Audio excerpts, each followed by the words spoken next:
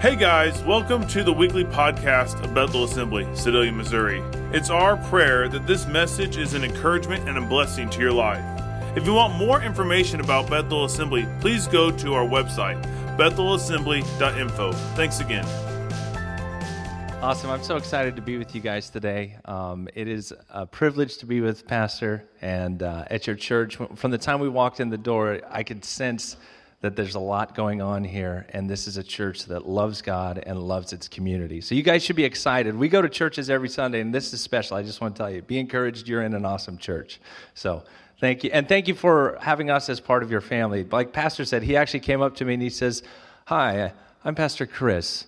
You're new missionaries, right?" I said, "Yeah." He said, "Do we support you yet?" I said, "No, not yet." He says, "Well, we do now." And then he just turned around and walked away, and I was like, that was so awesome. And so you guys have faithfully supported us through our first term, so now you can see who you've been supporting, one of your missionaries, one of your many missionaries. Thank you, thank you, thank you. I want to take you on a little bit of a journey today. And my prayer is, as you hear these stories, like my wife said, we are your hands extended. So as you hear these stories, it's not just a story where you think, man, God's doing something awesome over there. It's a story of, look what God's doing through us. God's called some of us to go to the corners of the world. God's called some of us to go to the corner of the neighborhood. We're those people for you that he's called to go to the corner of the world. And I believe that there's other people, in fact, I met some this morning, and there's probably more in this church whose God has also called to go out to different parts in the world. But I want you to join in today, and I want your faith to grow. I want you to believe as you come away that the same God that we read about in the Bible is alive today, and he is fulfilling his promises in this world that we live in here and in the world even beyond. And what I mean by that is, to get to us, you've got to go halfway across the world and then go down halfway again. In fact, when we first arrived in Vanuatu, our leadership said that they wanted us to live up north. They said, before you go down to the Bush Island, we want you to live up north with the missionaries that have been there for a little while, live with them, learn the culture, because there's 83 islands altogether. And so we went up north, and this island has a little bit more infrastructure. It's got a few stores. It's got it's got one paved road around the perimeter of the island. It's got good electricity, and by good, I mean it's out maybe 2 or 3 times a month, and relatively good running water. So we lived there, and for about 6 months, that was life for us. We were learning the language, learning the culture, making friends, and being mentored by the missionaries that were living up there. Well, about 6 months into that, the missionary that was up there, his name's Brian, he looked at me and he said, "Hey, Sam, I've got an open door to go down to Tana. I want to introduce you to some people I've met down there, some pastors, and let's go see if we can find a house for your family to live in." I said, "Okay, great. Do I need to bring my family?" He said, "No." He said, "It'll probably be more like just a meet and greet. We'll get in quick and then head out after that, and it'll just be real quick." I said, "Okay." So we set off on our trip, and from the time we got to Tana, I realized things were a little different. Number one, the airport terminal in Tana is about half the size of this sanctuary. And over on this side over here, you'd see a hole in the wall. And when you come in, you walk in off the tarmac, you hear this noise, and all of a sudden your suitcases start flying through the window. It's the advanced baggage claim. There's a guy out there, and he's just taking them out of the plane and throwing them through the window. Well, I went over and I picked up my suitcase, and as I turned around, right in front of me was this big man with his hand outstretched, and he had a big smile on his face. And I grabbed his hand. He said, "Are you Missionary Sam?" I said, "Yes." And he pulled me close, and with a big smile on his face, but tears falling down his cheeks, he said, "My name is Pastor Demon." And yes, it's the man my wife talked about. He said, "My name is Pastor Demon." He says, "Since 2009, we've been praying for God to send us a missionary." What I didn't tell you guys is in 2009 is when I was running my own business and working hard at succeeding in this world, and God called us to Vanuatu, specifically to the island of Tana. And we started this season of preparation where from 2009 all the way up till we landed in Vanuatu in 2015, we were preparing. And here I am, first time on the ground in Tana, and this man's looking at me and he says, "Since 2009, every day we've been praying for God to send us a missionary." So I was pretty excited. So we go outside and we get in the back of his truck, and when I say get in the back of this truck, I mean we climb into the truck bed. And you know how if a truck's a little bit older, the truck bed kind of sits down, like it's loose almost? Well, that's how this truck bed was. Pastor Demon and I got in the back, and it really leaned back, and we grab onto the roll bar, and I think, oh, man, this truck's a little rough. And then I look around and realize, this is the nicest truck here. We start going down the main road, and the main road has potholes that are so deep, the entire truck goes down into the pothole, and my head is level with the rest of the road. And we come back up. So this is my first experience in Tana, and this is the good road. This is the road, not the road that my wife showed you. This is the nice road. So we're going down this road, and dust is just coming over me because it's the dry season. And you know how you can tell when someone's pointing at you? Well, I look over and I see Pastor Demon's finger is right here at my face, and he's holding on. He's got this big smile, and he's pointing like this. And every village we go through, I can hear the kids, and they're yelling, "Missionary, let me stop come. Missionary, let me stop come. The missionary's coming. The missionary's coming." You see, our island's pretty small, 210 square miles, and there's only 45,000 people. And when someone new is moving to the island, people find out about it pretty fast. So there was this sense of expectation. So the next few days went really quick. I connected with people, met the pastors that work on the coast, went to a village, and we were looking for a house. They showed us a couple different huts. Finally, they said, we do have a community house. It's made out of cement, and we went and looked at it. They said, this was the only building that didn't fall over last year during the cyclone. I said, we'll take it. And then we've been living there for the last 3.5 years, and it's 23 feet by 20 feet. So if you do the math on that, it's like 483 square feet. So it's been pretty exciting for our family of 6. We spend a lot of time outdoors. But that was my first trip down there. And towards the end of the first day, Pastor, I was sitting in the house we were staying in, and had just taken a deep breath and praising God that I made some connections, and kind of excited to get back and show the pictures to my family and get our family down there. How many people understand God likes to stretch you? He likes to take you outside of your comfort zone. Why? Because when you're outside of your comfort zone, you have to be dependent upon Him. Well, I was about to get stretched, even beyond what I thought I was going to get stretched that night. There came a knock at the door. I answered the door. They said, "Is the missionary there?" I said, "Yes." He said, "Missionary, we want to have service tonight." I said, "Okay, that's fine." He said, "In 30 minutes, and we want you to preach." I said, okay. And I mean, as a missionary, as a pastor, you got to be ready. And so I had some thoughts on my mind, but I've been preparing to be in this place since 2009. I mean, I don't want to mess it up. I'm a little nervous. And also I'm learning the new language, but at the same time, I want to make a good impression. So I don't want to use a translator. Plus, the translators there were not as comfortable with translating. So I put together as quickly as possible my first sermon in the Bishlama language. They pulled me to where we were going to have service that night. I jumped in the back of the truck again, and service that night was an open field. Up front, we had crushed coral that was piled up. They'd taken a palm tree, cut it in half, buried it in the coral, and slapped a piece of plywood on top, and that was my podium. And I was up there standing behind it. Well, we had worship service. They called me up. I preached my first sermon, covered in sweat, sat back down. People were very gracious. I'm sure it was probably my worst sermon there too, but they were really excited that I was there, and I was really excited to be there. And I sat down and once again took a deep sigh of relief, thinking, okay, God, you stretched me. I'm ready to go get my family, bring them back, paint the house, get things fixed up, and go from there. Well, the missionary that was with me was sitting where Pastor's sitting, and this is a missionary who's been in the islands for about 15 years at this point, or even 17 years. And nothing pretty much phases him. And I was sitting where my wife was sitting, and these are 2 big pieces of bamboo. The rest is woven mats throughout the grass. And I see someone come up and tap him on the shoulder. And then I notice the color drains from his face as the person whispers something in his ear, and then they walk away. I look at him, kind of trying to make eye contact, and then he looks over at me and says, "Get over here." So I go over. I said, "Yeah?" He said, "Well, we have a bit of an issue." I said, "Okay." He said, "Well, there was a paramount chief here tonight that heard you talk." I said, "A paramount chief?" He says, "Yeah, a chief of chiefs." I said, okay, yeah." He said, "Well, he liked what you said, and he wants to give you something."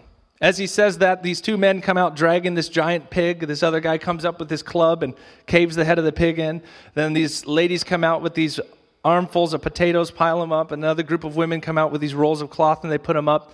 And I realize that this is the gift that they're getting ready to present. So I look at Brian, I said, I understand. I said, I know we can't take the dead pig on the plane, but we'll figure it out. And he said, "No, you don't get it." And he points over to the side. He says, "The chief is getting ready to give you his youngest daughter." To which my jaw dropped.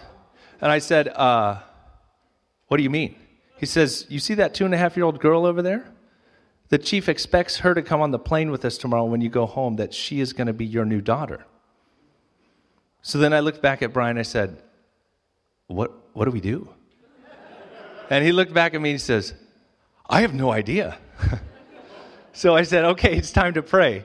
Now, I knew enough at this point that this is a culture where it's a shame culture. And what that means is if I said no to a person in authority in front of other people, that would absolutely disgrace him and would make a very dangerous situation for myself.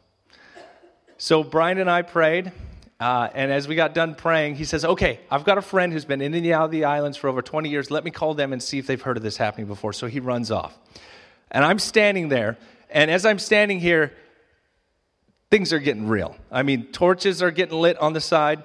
The girl that's over here, her face is getting painted. The front row was full of men during the service. Those guys have stood up, taken off their clothes, put a custom wrap on, painted their faces, and now I can identify who the paramount chief is, and I'm starting to put things together. And all I can think is I've been preparing since 2009 to be here, and I'm going to create some weird international incident and never be allowed back on this island. So Brian comes running back, and he says, okay, I talked to my friend, and he's heard of this happening between chiefs before, and he says there's 3 options. I said, okay, what are they? He says, the first one is you just accept her. You go through the adoption process, and you have to do it with the government. I said, I understand. I said, Lisa's not here, and it's happening a little fast. I'm not ready to make that decision. He said, yeah, I kind of figured that. I said, well, what's option number 2? He said, well, option number 2 is you can arrange a marriage with one of your sons. I said, okay, I'm not ready for that option. What's option number 3?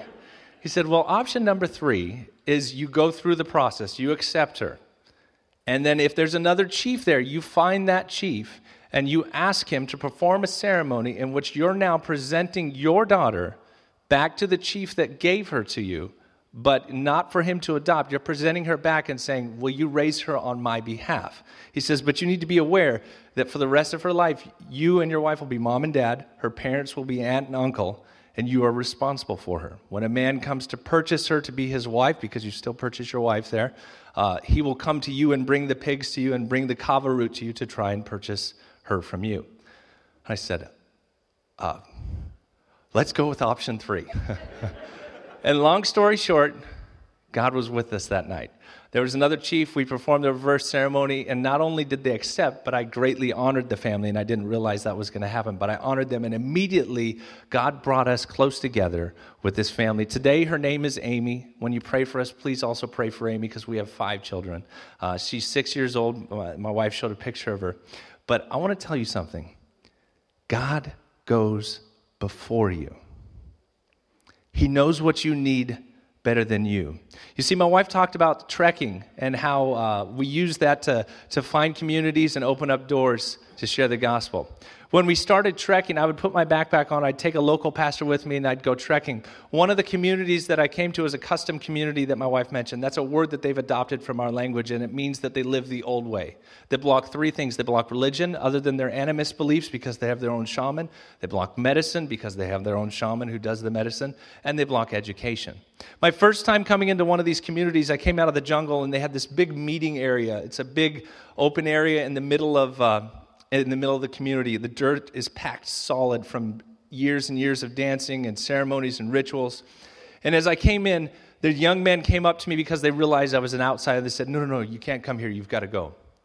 And as I'm standing there, I'm praying quietly, trying to talk to them, be friends with them, figure out how I can get through this. There's an old man sitting by a fire, and he looked over. He says, hey, get out of the way.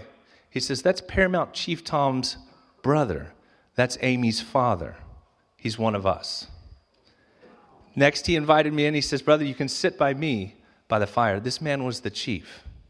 Next thing he said in a loud voice was, this man has a speaking voice in this community.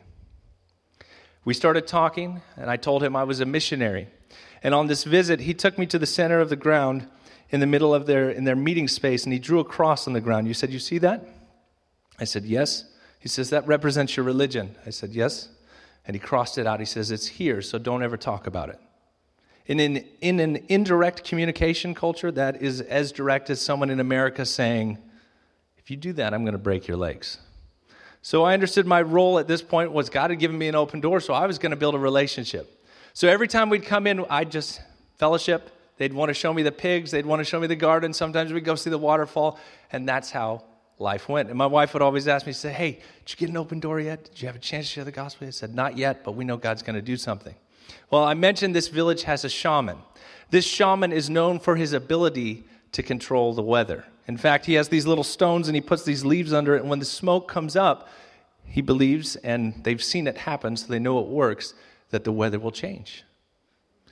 Well, we'd gone into a season of drought, and this man had been trying to do what he calls pull the rain. He'd been trying to make it rain. And we had gone in, and I'd visited several times during this season, and now we were coming up on 6 months of no rain. And on an island where the water table is very low, 6 months of no rain is a pretty desperate situation. They were sending kids up to a day and a half, 2 days, just to come back to the village with muddy buckets and containers of water, and that was their water.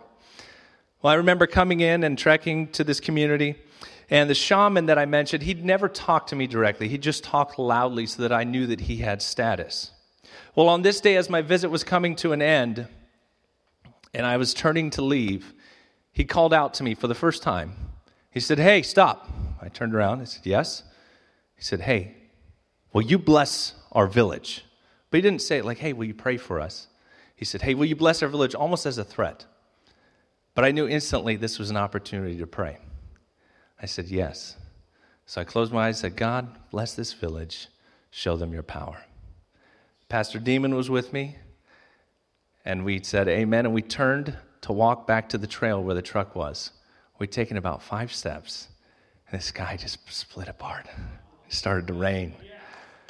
The shaman started jumping up and down, and he said, that man, he pulled the rain. And I said, no, my God pulled the rain. And you see what happened that day is I went from just being a man who was Paramount Chief Tom's brother, which is what got me the open door, to being a man who was connected to the living God who had power. We now have a church plant that's 5 minutes walking distance from the center of this community. And when I say church plant, you need to understand this is the first time in history that this community has had access to the gospel of Jesus Christ. That's because you have partnered with missionaries like us and sent us to share the gospel. I've got one more story I want to share with you, and it's in the form of a video. And this story comes from a trek on the other side of the island, which is the white sand side. I don't know why it's called white sands, because the sand is all black on that side, and the volcano erupts every day, and the ash is always falling like snow over there. But I'd been trekking for a few days, and I want you to watch this testimony of what God did, and I'll explain a little bit at the end, but I want you to see the video first. What this video didn't show you or didn't explain is, I don't know if you saw the injury on the man's leg. When I came into his hut and he told me his dream, he then told me that when he was a young man, him and his brother were standing on a cliff, and they both had to jump off. Something was coming after them. I believe it was a fire. He said he cried out to God above, and his brother cried out to the ancestors. He was the only one that survived. He said since the day that he survived, he promised the God that saved him that when a man that belonged to him came to his village, that he would ask that man to build a house to that God, a church to that God. This man had been waiting for one person that belonged to the saving God to come to his village for over 50 years. When you partner with missionaries, you're sending them out, not just because they want to go explore the world, but because there's somebody waiting. There's somebody waiting that could have been waiting their entire life. You see, this man wanted his village to know. He wanted to tell his village, but he didn't know how to, because he didn't really know. He knew he believed in the God that saved, but he didn't know all the details. I encourage you, if you haven't partnered, or if you have partnered, sign up again, partner, be a part of what God's doing in this. We don't take this lightly. Thank you so much for supporting us. Thank you for having us here today, Pastor. I want to turn it back over to you.